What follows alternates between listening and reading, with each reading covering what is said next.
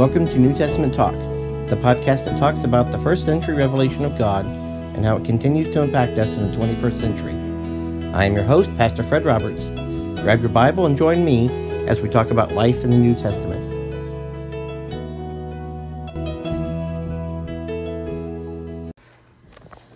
Matthew chapter 5, the Sermon on the Mount. Today we're going to finish off chapter 5.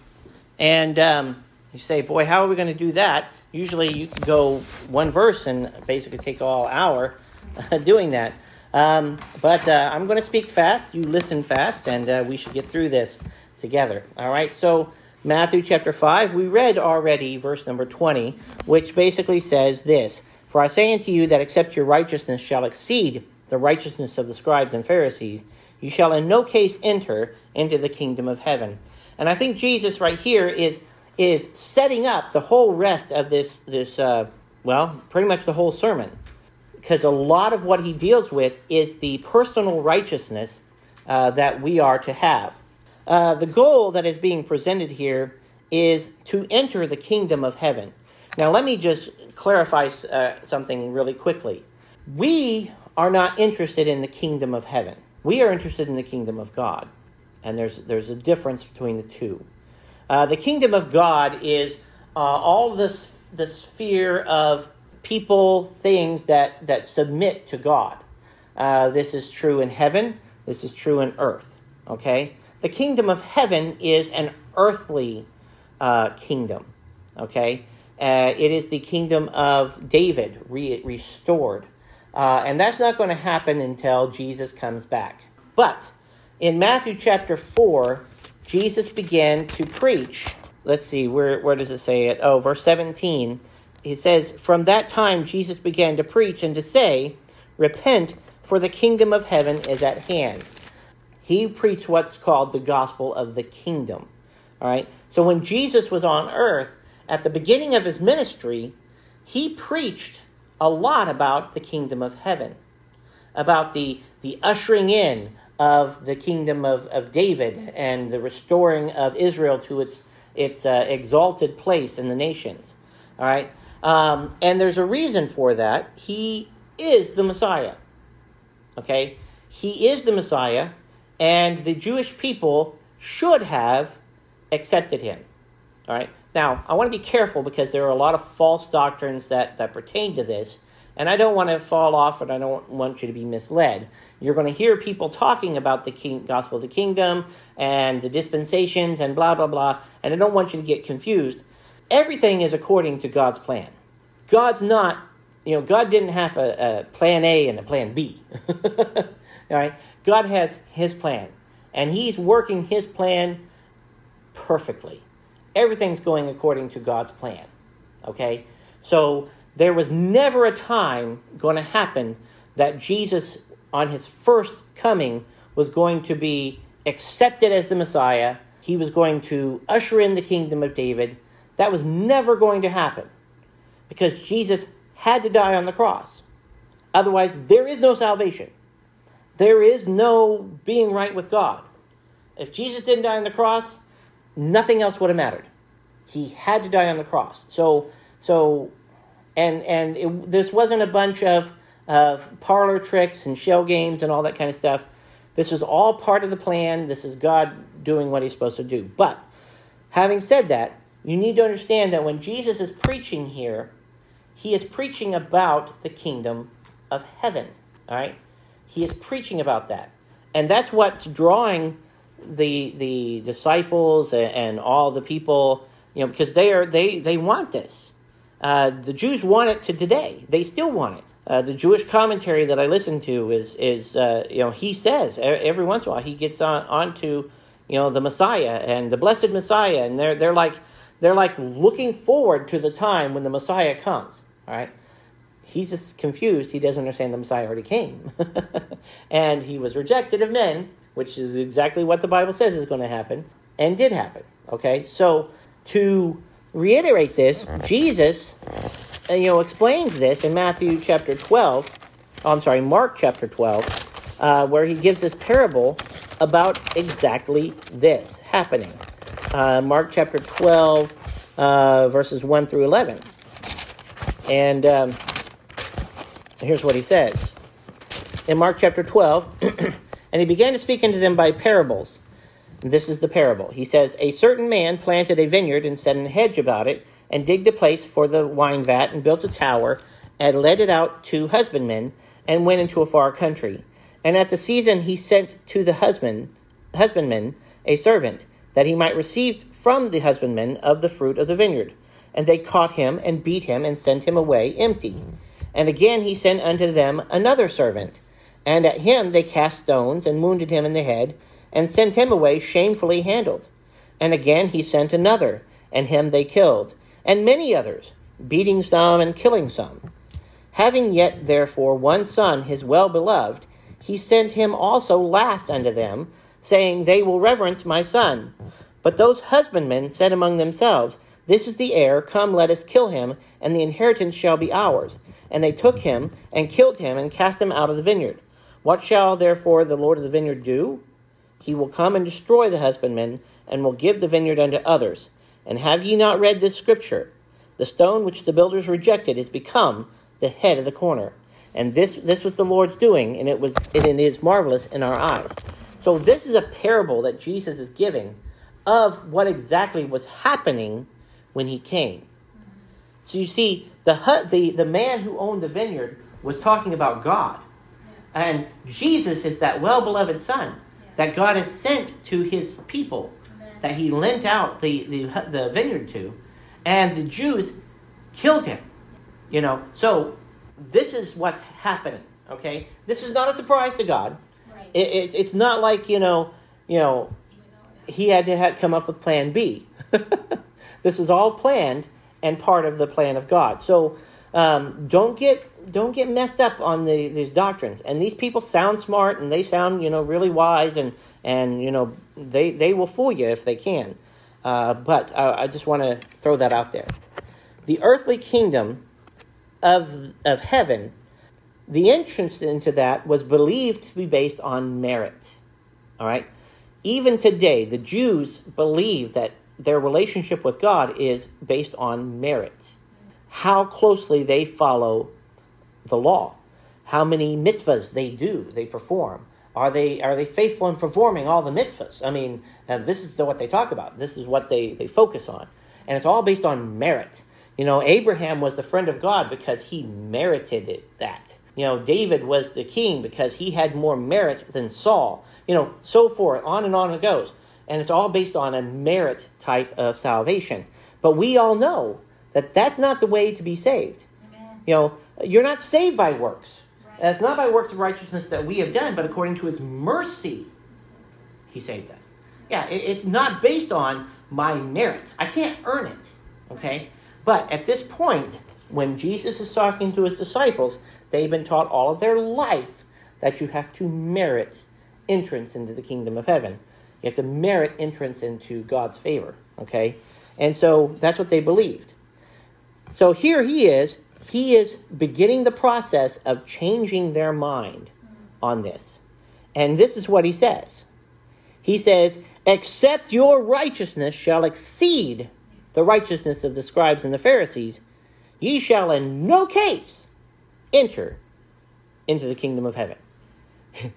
Here's what he's saying. He said, everybody who gets the kingdom of heaven, their righteousness has to exceed the righteousness of the scribes and Pharisees. He says there's not a back door. There's not an exception clause. There's not a loophole that you're going to find. If your righteousness does not exceed the righteousness of the scribes and the Pharisees, you will not be in the kingdom of heaven. Now, when he was preaching this to the mass of people that were there, they had to be like, what hope is there? The scribes and the Pharisees were considered the most righteous people in the land. All right? They were the top dogs when it comes to following the law. The scribes were the ones whose responsibility it was to copy the scriptures. Now, when I say that was a very meticulous enterprise, that is not selling it for what it really was. Every day when they got up to go perform their duties as a scribe, they would first, in walking from their home to the place that they go, they would first bathe, put on new clothes. New clothes. They would, go in and they would make sure they have a brand new quill, brand new ink. All right? They would start the process. If they made a mistake, they put too much ink on the paper, they scribbled something accidentally, all right? They would stop, throw away the pen, throw away the ink, burn the scroll. They would go out, take another bath, put on new clothes, and come back in and start again. Okay? I can't write anything without messing up. I mean, I would get 0 done in the course of a day. I mean, so, it would really be bad. In writing my name, sometimes I forget the D. I'm just, and then I go, oh, D, so it would really be bad. I would never make it as a scribe. Now, because of their meticulousness, and because they had to make sure, well, let's talk about this. They had to make sure that it was correct in every way. So when they would write it, when they copied the text from the other Bible that they're copying it from, for each line, they had a count for the number of letters in that line. That had to match what was over here. Each letter also represented a numerical value. So they would have the first check to make sure that they had the same number of letters. Then they would go through and they would calculate the total value of all of the words. All right? So 2 things. Each word has a numerical value, and then the total line would have a numerical value. They would compare that with the numbers they got on the original. If they didn't match, this thing would be destroyed. They would go clean themselves, start again. All right? So they are paying attention to every letter. They are paying attention to every line. So these scribes knew their Bible. They were the preeminent Bible scholars of that day. They knew how many letters are in the book of Isaiah. I mean, I don't know how many letters are in the book of Isaiah. I don't know how many letters are in the book of, Jude. I mean, have no clue. But they knew. They knew the numerical value of the words that were in their books. So, when Herod wanted to know where the Messiah was going to be born, he called the scribes. And they told him exactly. They quoted the verse. Boom. He's going to be born in Bethlehem. They were the Bible scholars. Because of that, they knew what the law taught. They followed the law. They knew exactly what offering that they had to offer. If they committed a certain sin, they knew exactly what offering they're supposed to offer. They knew what feasts were coming up. They knew how to get the feast, how to prepare for the feast, when the feasts were supposed to happen. They knew all of that. I mean, just boom, boom, boom, boom, boom, because this is all they did every day of their life. They were considered righteous people. The Pharisees were a strict sect of Judaism. They believed that the Bible wasn't written just to give us guidelines and principles, that the Bible was written to control our life, to dictate how we live. So they said we have to put this in practice. Now they're not scribes. Ezra was a scribe, and he started this whole process of the scribe practice, but they were followers of the teachings of Ezra. So they believed that if God said you're supposed to tithe, you tithe.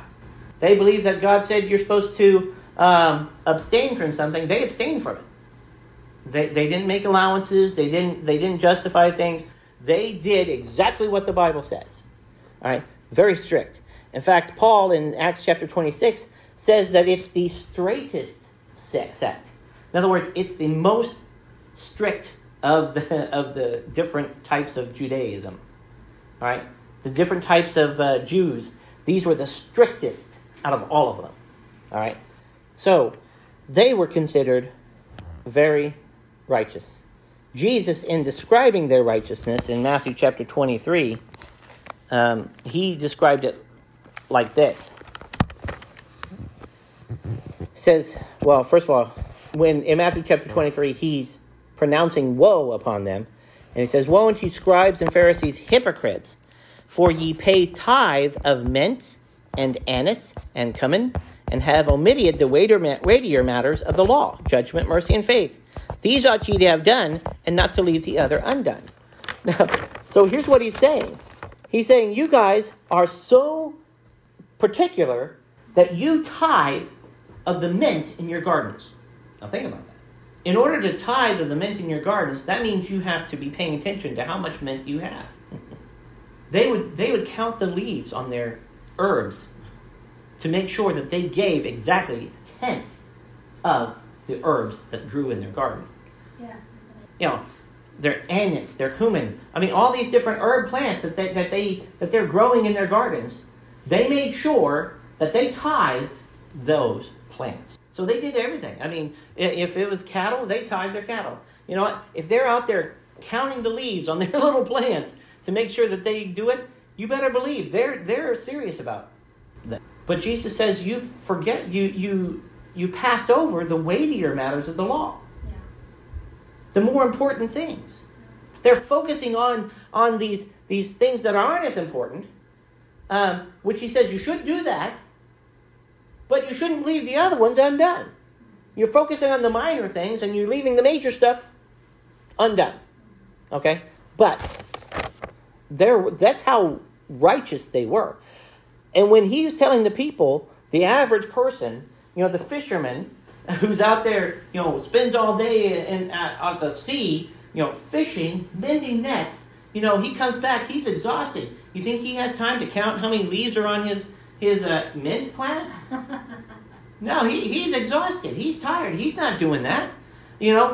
So now here, Jesus is saying, you've got to be better than the scribes and the Pharisees. What? What in the world? So this is all of the preliminary. Jesus is now going to give them examples. Now, let me just say this. The purpose that Jesus has in doing this is to show them that it's not about external righteousness that they need to be focused on. It's internal righteousness. The problem is the scribes and the Pharisees, even though they were externally doing all these really good things, inside they were corrupt. They'd never been changed on the inside. You read the rest of Matthew chapter 23, and Jesus starts focusing on it. He says, you're like a whited sepulcher. On the outside you look beautiful, bright, shiny, beautiful, but on the inside you're full of dead men's bones, corruption, decay. And that's the whole point. The point was they cleaned the outside of the bowl, but left the inside dirty. I mean, what good is that? I mean, honestly speaking, if you were going to eat out of a bowl, wouldn't you rather that the inside be clean? That's the part you're worried about. Now, ideally, the whole thing gets cleaned. I'd like it all to be clean, to be honest with you. But you know what? Jesus is pointing out that it's not the external signs of righteousness that matter, it's the internal. And if he can make people realize and understand that they can't do it on their own, the whole purpose of this is to show them they need a Savior. By the way, that's what the law is all about. The law is not about telling me how to live. It is about that. But that's not the whole point of it. The whole point of it is me looking at the law and saying, man, I need help. I need a Savior. I need a Savior. Because I am going to mess this up. I'm going to mess this up. So, Jesus is giving this for that purpose. Now, he goes into 6 examples of how their righteousness is supposed to be better than the righteousness of the scribes and the Pharisees. These are just 6 examples. The principles apply to everything. Okay? The principle that we're talking about applies to the whole law. But he gives 6 of the most personal examples. And the reason why he does this is because these are the hardest ones for people to get. All right? Now, each of these has a certain way that he deals with it. First, he deals with what's being said. All right? He doesn't deal with what the law says. Because, like he said before, he that teacheth men to not observe the laws, he's the least in the kingdom of heaven. That's not the point. But the point is what they're being told. Okay?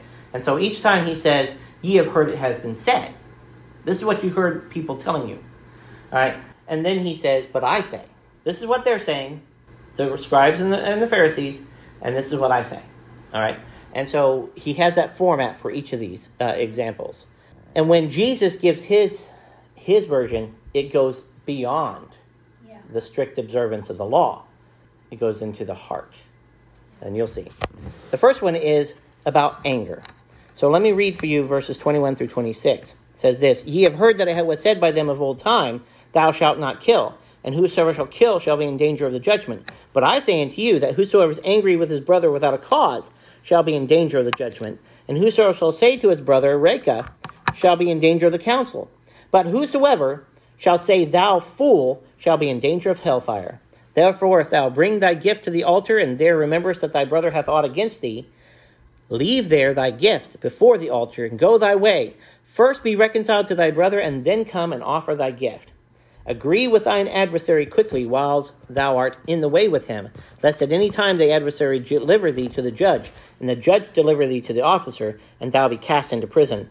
Verily I say unto thee, thou shalt by no means come out thence, till thou hast paid the uttermost farthing.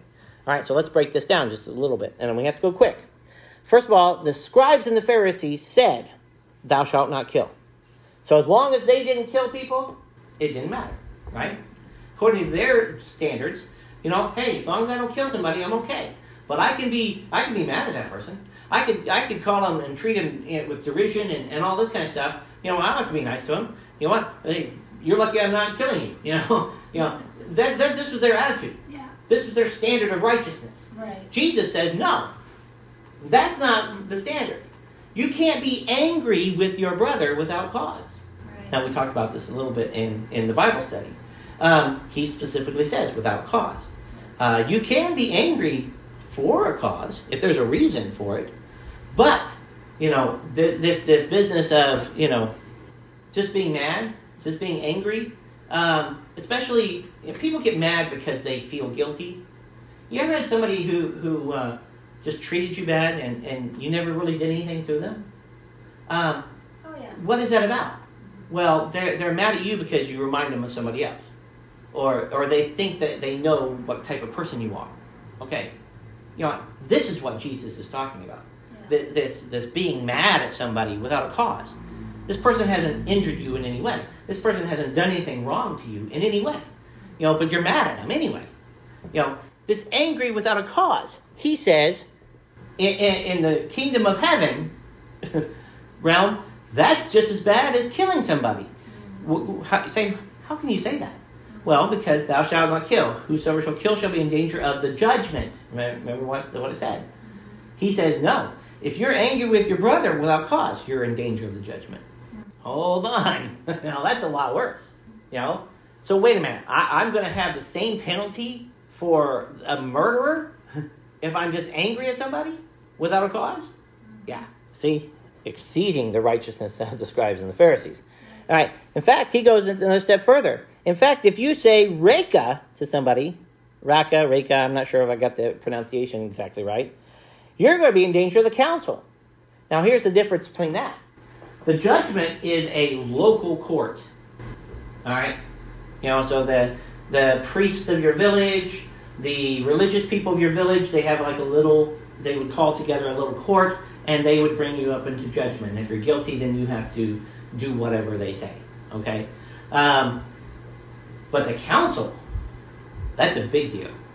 That's the Sanhedrin. That means you're going to Jerusalem, and you're going to answer for your crimes in front of the Supreme Court. Yeah, it's like the Supreme. I was thinking about the land use. It's like the local planning commission are going to the Supreme Court. Yeah, this is a big deal. You're not giving an account for yourself now to the local yokels. You're going to the top dogs. The most important judgment in the country. All right. So what does it mean to say Reka? It's like calling someone an idiot. When you the word Reka means empty, no value. When you say that someone doesn't have any value, they're not helpful. They're no good. All right. This is what that's talking about. So me just being mad at somebody I can still recognize that they have some value. I can still recognize that they're just not doing things the way I would think they should be done. But you know what? When I get mad, I'm like, man, you're an idiot. You ever heard someone say that?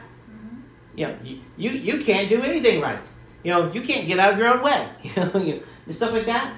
Okay, that is what Jesus is talking about, and Jesus is saying, if you do that, you're going to go to the council. You're going to answer to the country's highest court.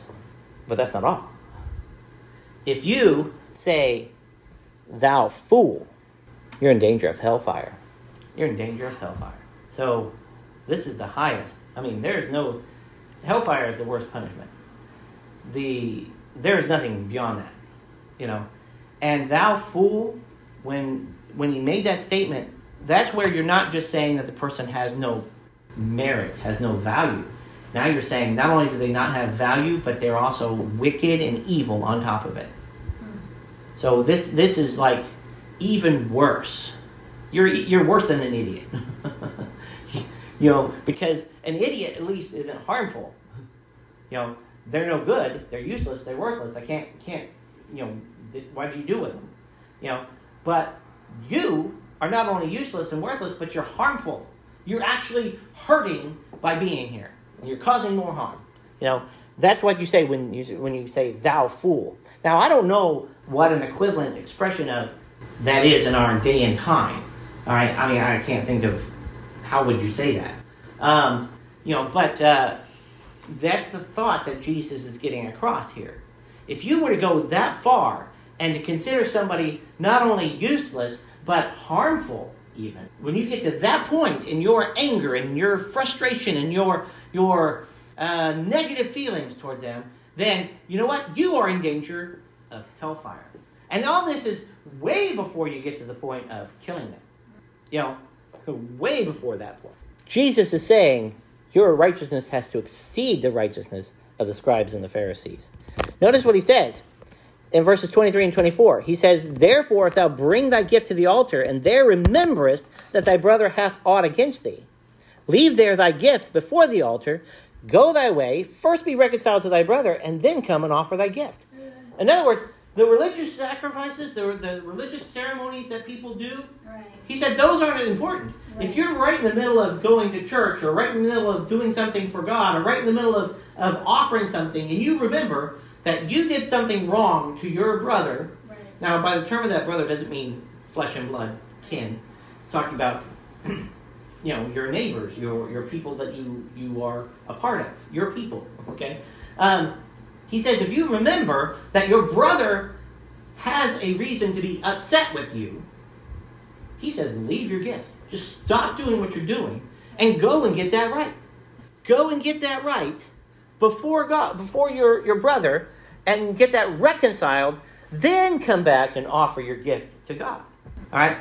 See, this is kind of one of those areas that people are, well, wait a minute. Shouldn't we make sure we're right with God before we worry about our relationship with our brother? No. You can't be right this way if you're causing them to violate this commandment. Now notice here, it doesn't say if you have aught against your brother. It doesn't say if I have been wronged by my brother. It doesn't say that I need to go and make sure that he's right with me. It says, if I remember that he has a reason to be angry with me. Now remember, we're talking about this whole concept of getting angry. And Jesus says here, and what he's teaching here is that, you know what? I need to be mindful of his anger. Am I causing him to violate what Jesus just said? Right. Am I causing that person to be angry with me? Am I causing that person to have negative feelings towards me?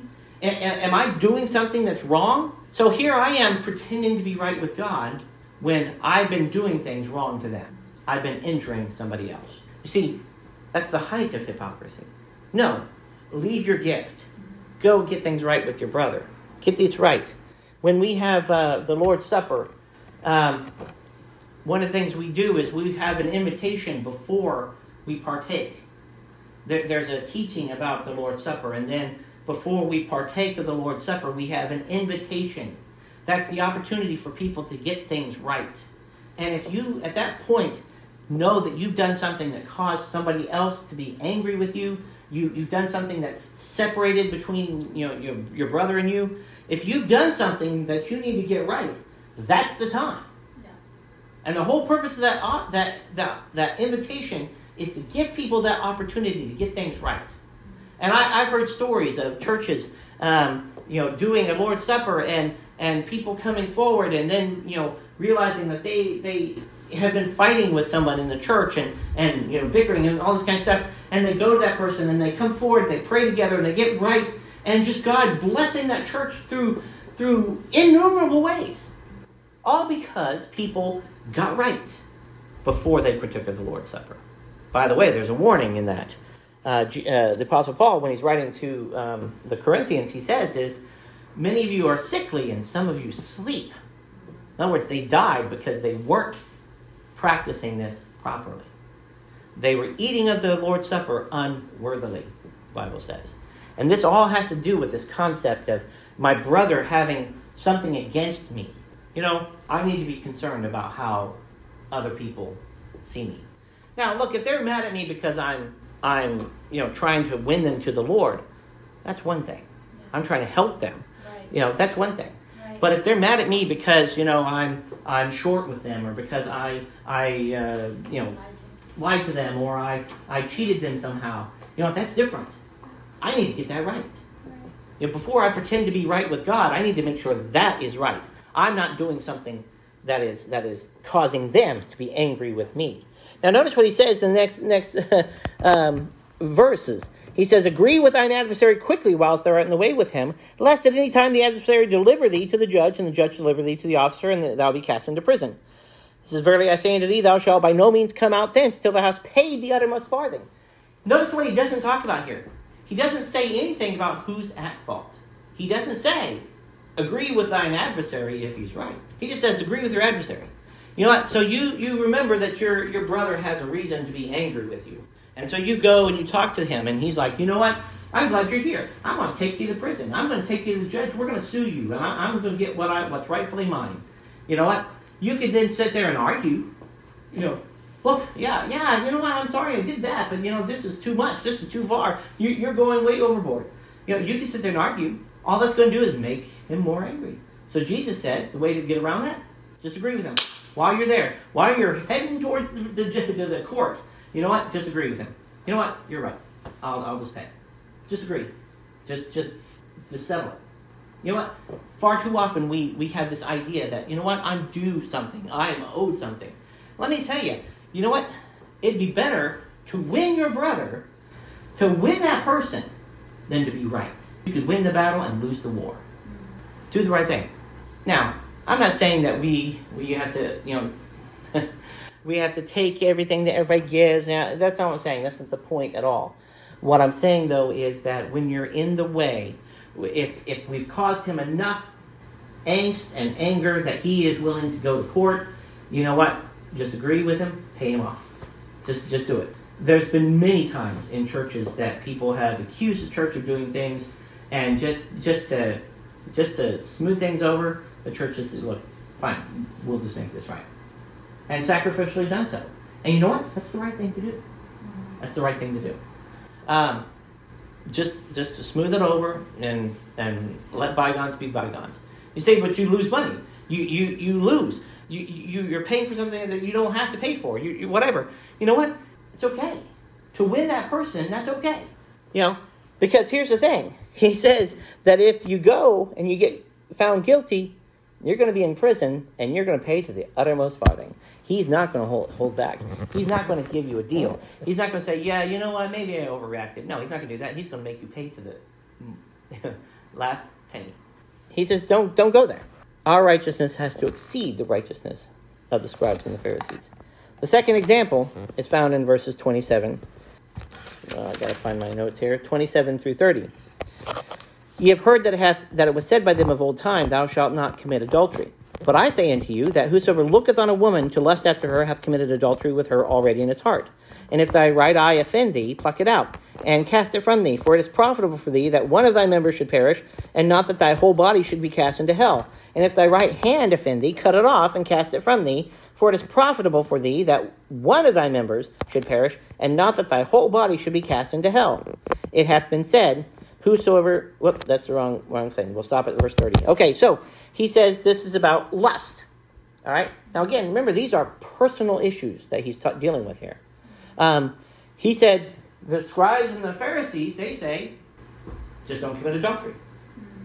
Hey, as long as you don't commit adultery, doesn't matter. Do whatever. You know? Jesus says no. He said, if you look on a woman to lust after her, you have committed adultery with her. You've committed adultery. He says the guilt is on the observer. The one who's looking is the one who's at fault. That person is guilty of the sin. All right. This was done in a day. There's a couple of cultural things that were different of that day than are true of this day. First of all, the men had the power in the relationship. Okay? It was possible for a woman to divorce her husband, but it was very difficult, and it was very uncommon. For a woman to divorce her husband in those days was pretty much a guarantee that she wasn't going to ever get married again. And that was a bad place for a woman to be in, because all the income, all the land, all the stuff like that came through the male. You know, so she would not have like a place to live. She would have to rely on the graces of her family, her extended family, her uncle, her brother, her whatever. You know, so in an instance like that, you know, it was not desirable for a woman to divorce her husband. Okay, but now if the whole town knew that the guy was a jerk, you know, that's different. You know, then you know she would be, you know, free and clear, and there would probably be no long-standing consequences of that. Again, not very common, very difficult. But for a man, it was pretty simple. He just basically goes down to the priest, gets a writing of divorcement, signs it, takes it to her, gives it to her, and she's no longer his wife. And that was pretty much the extent of it. Now, there were people who believed that that to keep that harmony in the home was so important that if there was anything that affected that disharmony, that the right thing to do was for the husband to divorce the wife. You know, so you know she served him rye bread instead of white bread. You know, you know, I don't know how you were raised, but man, this is just terrible. You know, and so he could write her a bill of divorcement for that. You know, she gave me rye bread. You know, can you believe that? You know, that's perfectly fine. If he found that he was not attracted to her, he could divorce her. If he just didn't like the way she snored, if she whatever, it didn't matter. There are people who believe that in this day and time. All right. Now this first part we're talking about is just about lust. So he's walking down the street and he sees a girl who has a pretty face, and he's admiring this girl and lusting after her. That's all on him. Even if he never does anything else, even if he never pursues her, even if he never does anything else, he is still guilty of adultery. Yeah. All right. Now, this culture was a very modest culture. Let me deal with something that we deal with that wasn't true in those days. The concept of immodesty. In those days, women were covered. They wore clothes that covered them. From pretty much the top of the head to the soles of their feet, they were covered. Anytime they were in public, except for the very, very poor people, the women who had to work in the fields and stuff like that. But even then, all they would do is they would expose their arms and maybe the lower parts of their calves and ankles would be exposed as they're working in the fields. All right, but that was it. All right. Today, there's a lot of immodesty. There's a lot of people, and even Christians, who get mixed up in the fads and the fashions of this world. And they wear things that are revealing. They wear things that are provocative. They wear things that are are purposefully immodest. They do it for a reason. I mean, there's a reason why they do it. All right? That's wrong. That's wrong. Now, they will say, in their defense, well, you look, just because I wear this doesn't mean that they have to look at me. If you're walking down the street, people are going to look at you. And if you're not wearing anything, guess what? They're going to look at you. And some people are going to ogle you, and they're going to, whatever. And it's not just females, by the way. Guys can wear provocative clothing as well. They can wear immodest clothing as well. And as a Christian, we need to be careful that what we dress in and how we portray ourselves is not causing somebody else to fall. We need to be careful of that. I remember I was the principal of a Christian school, and I came downstairs, and one of the teachers was talking with one of the young girls of our school, and I was just getting something, to eat or drink. I don't remember exactly what I was doing, but I was just kind of, monitoring things, and just out of the periphery of my listening to the conversation, I heard this teacher tell this young girl, "Oh, you got to show a little leg if you want to catch a man." And immediately I'm like, what? What are you telling this girl? In a Christian school, yeah, no less. That is not how you attract a man. And this idea that is of the world, that Christians have to attract people the same way the world does. You know what? You get what you advertise for. If your lure is for bass, you know what? You're going to catch a bass. If your lure is for a sturgeon, you're going to catch a sturgeon. You catch what you try to attract. That's what you do. When you make a sign or you make an advertisement, you have a certain population that you're trying to get to buy your product or try to come to your store or whatever. So how you advertise is what you're going to attract. And if you are attracting people because of your leg, you know what? What kind of husband are you going to get? Pretty soon you're going to get a husband that's going to be looking at other people's legs. The main thing that he's talking about in this is about the men, because they were the ones who were in charge of this. But let's just say, in this day and age, we need to be careful as Christians that we do not cause other people to sin because of what we're doing. Now, the seriousness of this issue. He says in verse 29 and 30, he says, if your eye offend you, pluck it out. If your hand offend you, cut it off. Think about that. That makes it pretty serious. I think Jesus was pretty serious about this. When he was saying that, if you can't keep yourself from looking at a woman and lusting after her, pluck out your eye. If it's your eye that's causing the problem, pluck it out. Because you do better going in through life without an eye than to go into hell with the eye. By the way, this whole thing's true about salvation. You know what? There are plenty of people who won't go to church, who won't listen to this, or won't listen to the gospel, who turn their back on the offering of the gospel for silly reasons, for silly things. I'm not going to listen to you because sometime in the past somebody said something that made me upset.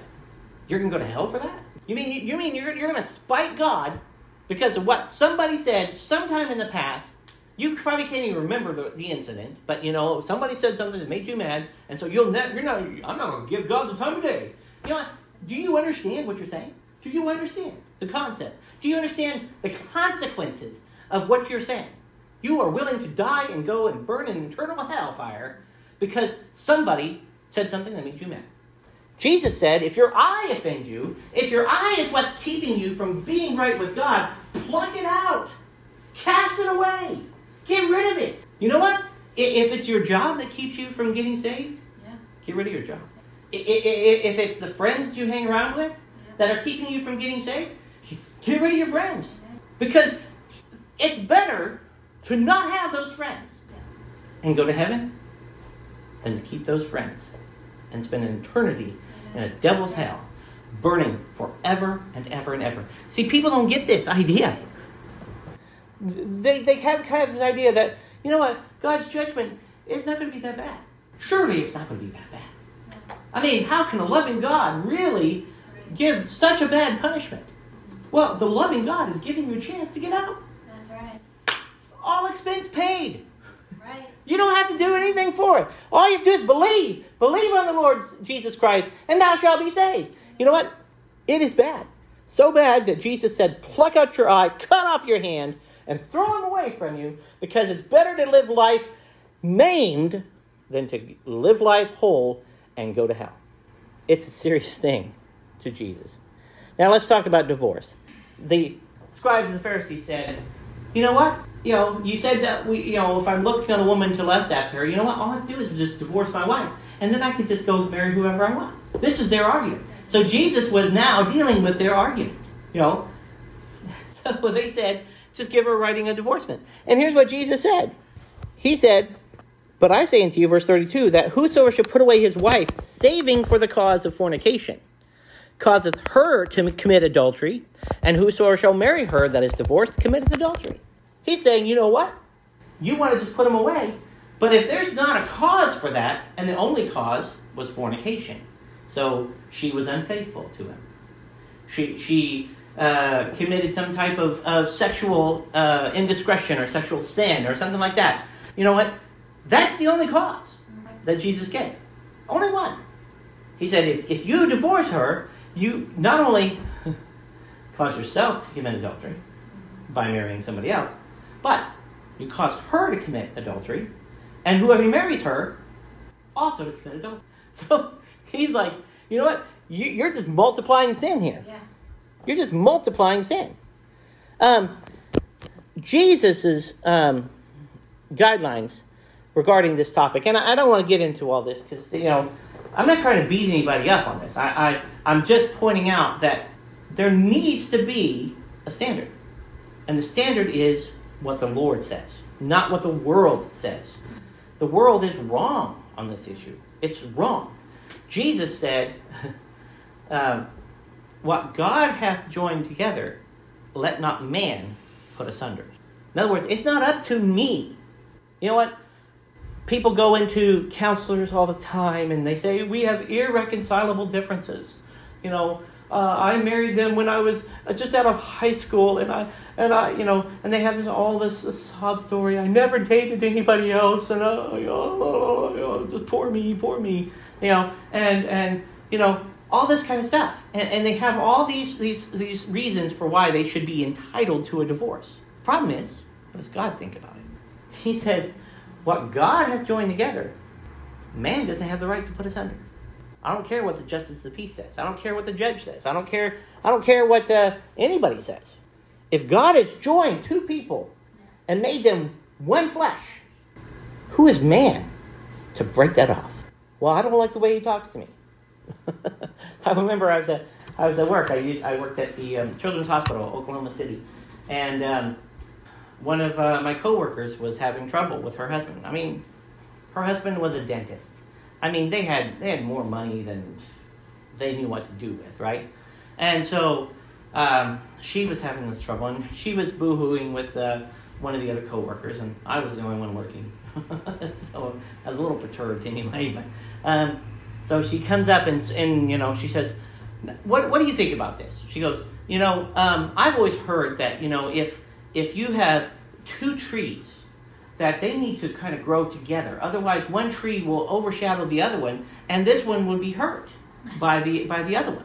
And he goes, and she was saying this in defense of getting divorced, because this person, he only thinks about himself, and he's all, successful and all this kind of stuff, and she's unappreciated and withering under his shadow because she doesn't get any of the sun for herself, right? So that's her argument. I said, well, in the Christian tradition, you don't have two.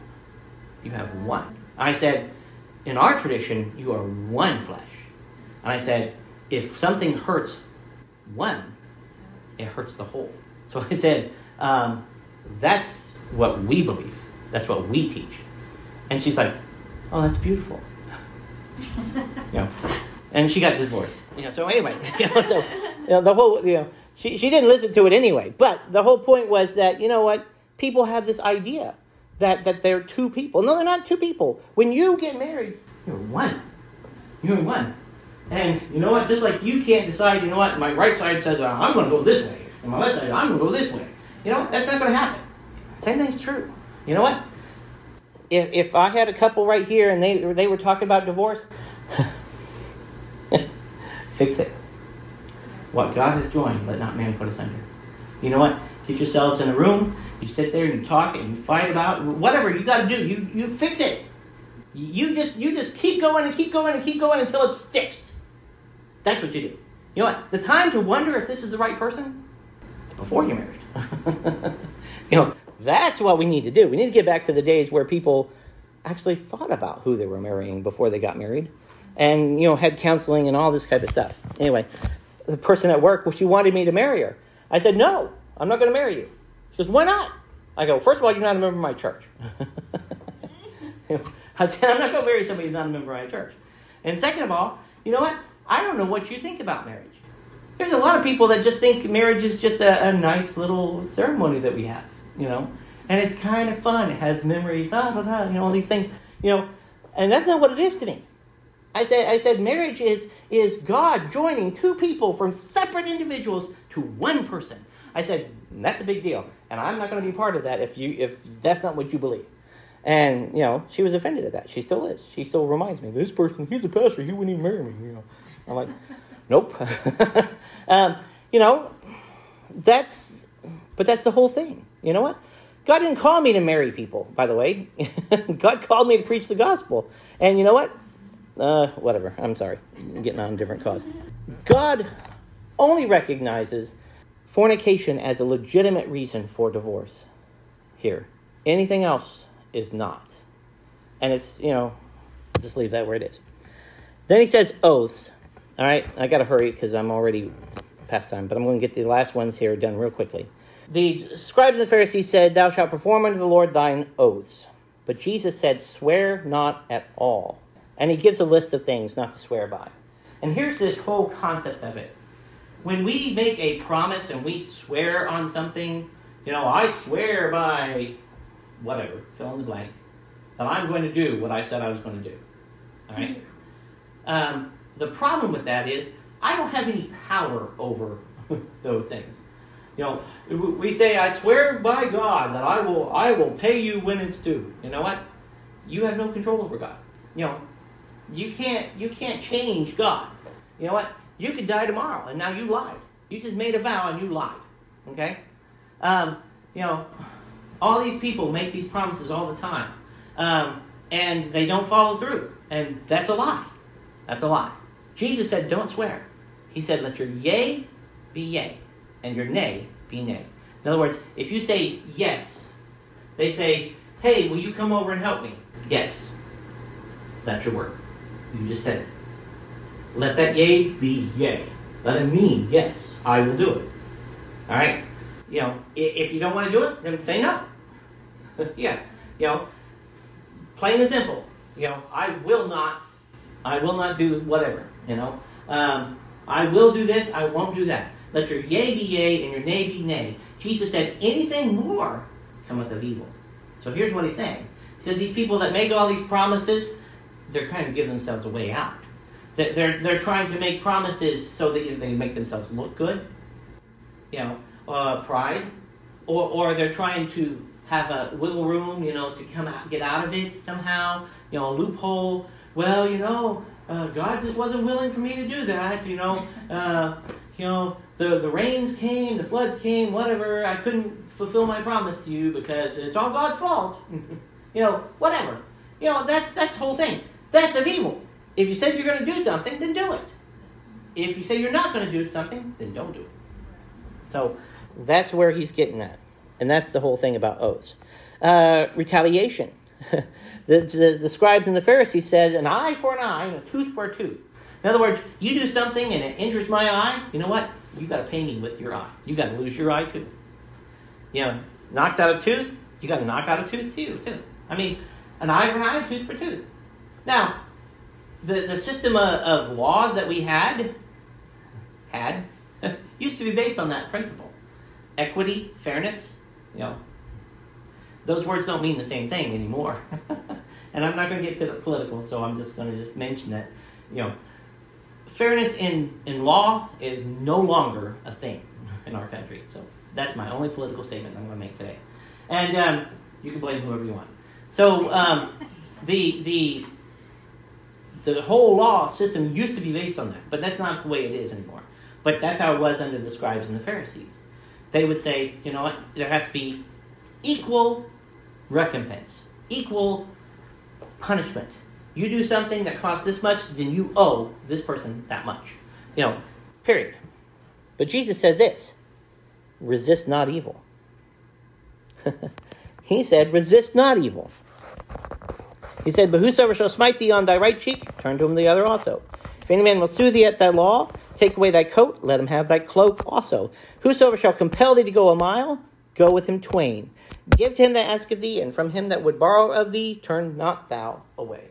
In other words, don't resist it. If someone's going to do something that's going to harm you, you know what? It's not up to you to stand up and say, you know what? Now you owe me. You know what? You did this to me. Now you owe me this much. That was the whole eye for an eye. Jesus said, resist not evil. If they hurt you, hit you on the cheek, turn to the other.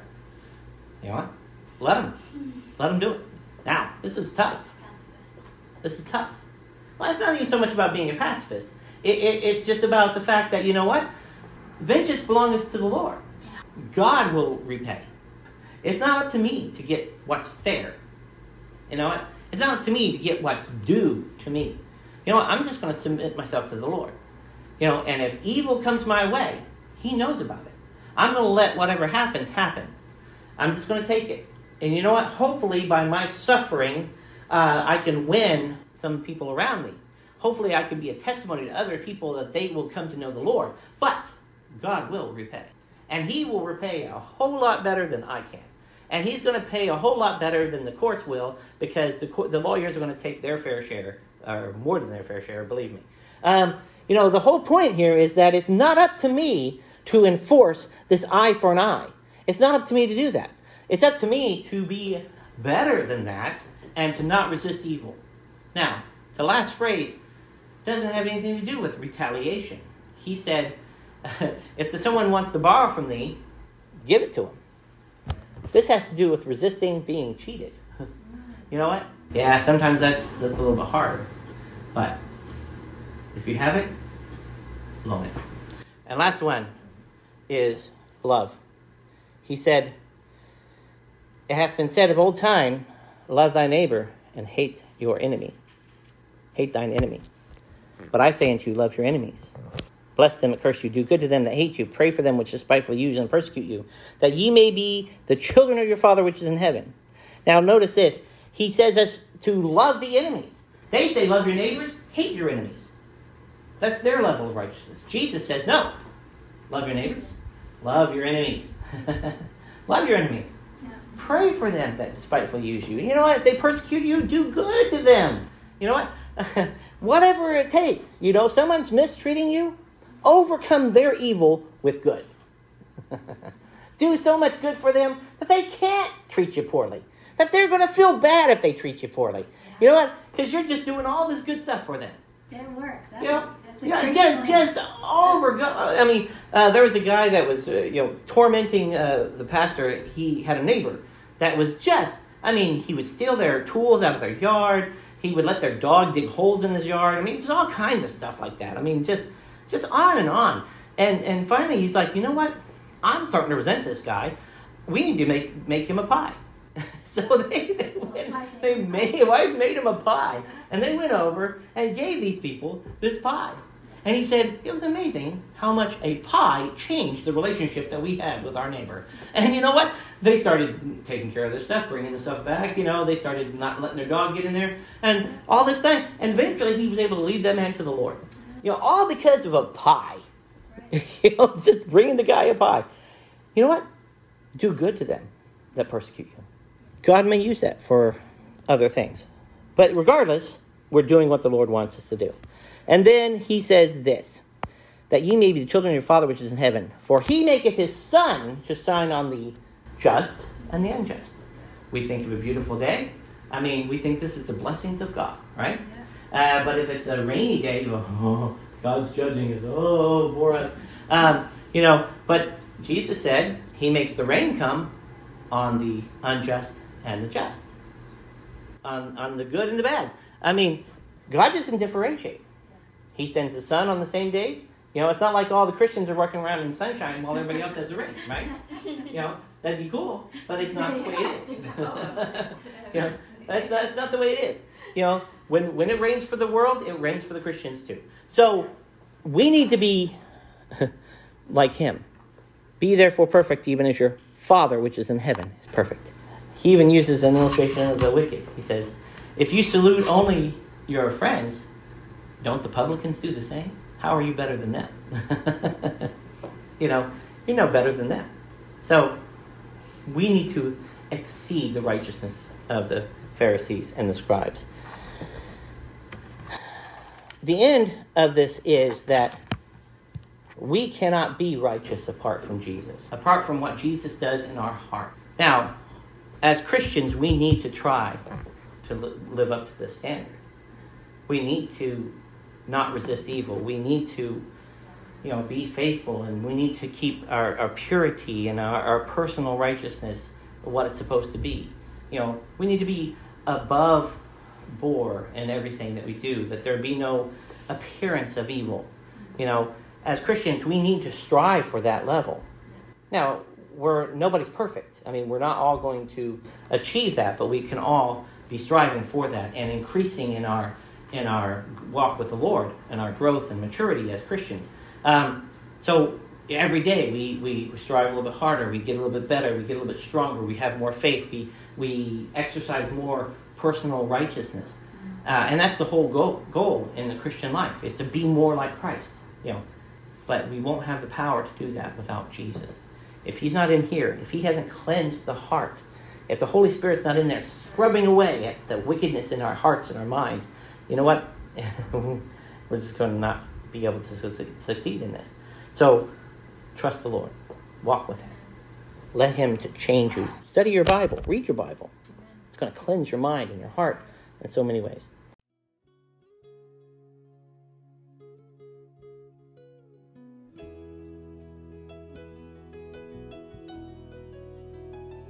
Thank you for joining us on New Testament Talk. New Testament Talk is a publication of New Testament Baptist Church in Manchester Center, Vermont. If you would like to talk with us in person, visit our Facebook page, New Testament Baptist Church, NTBC. That's New Testament Baptist Church, NTBC. Until next time, this is Pastor Fred Roberts, reminding you of the greatest truth of the New Testament. The truth can be known. God wants you to know it, and when you receive it, you will be saved. The truth is this: believe on the Lord Jesus Christ, and thou shalt be saved.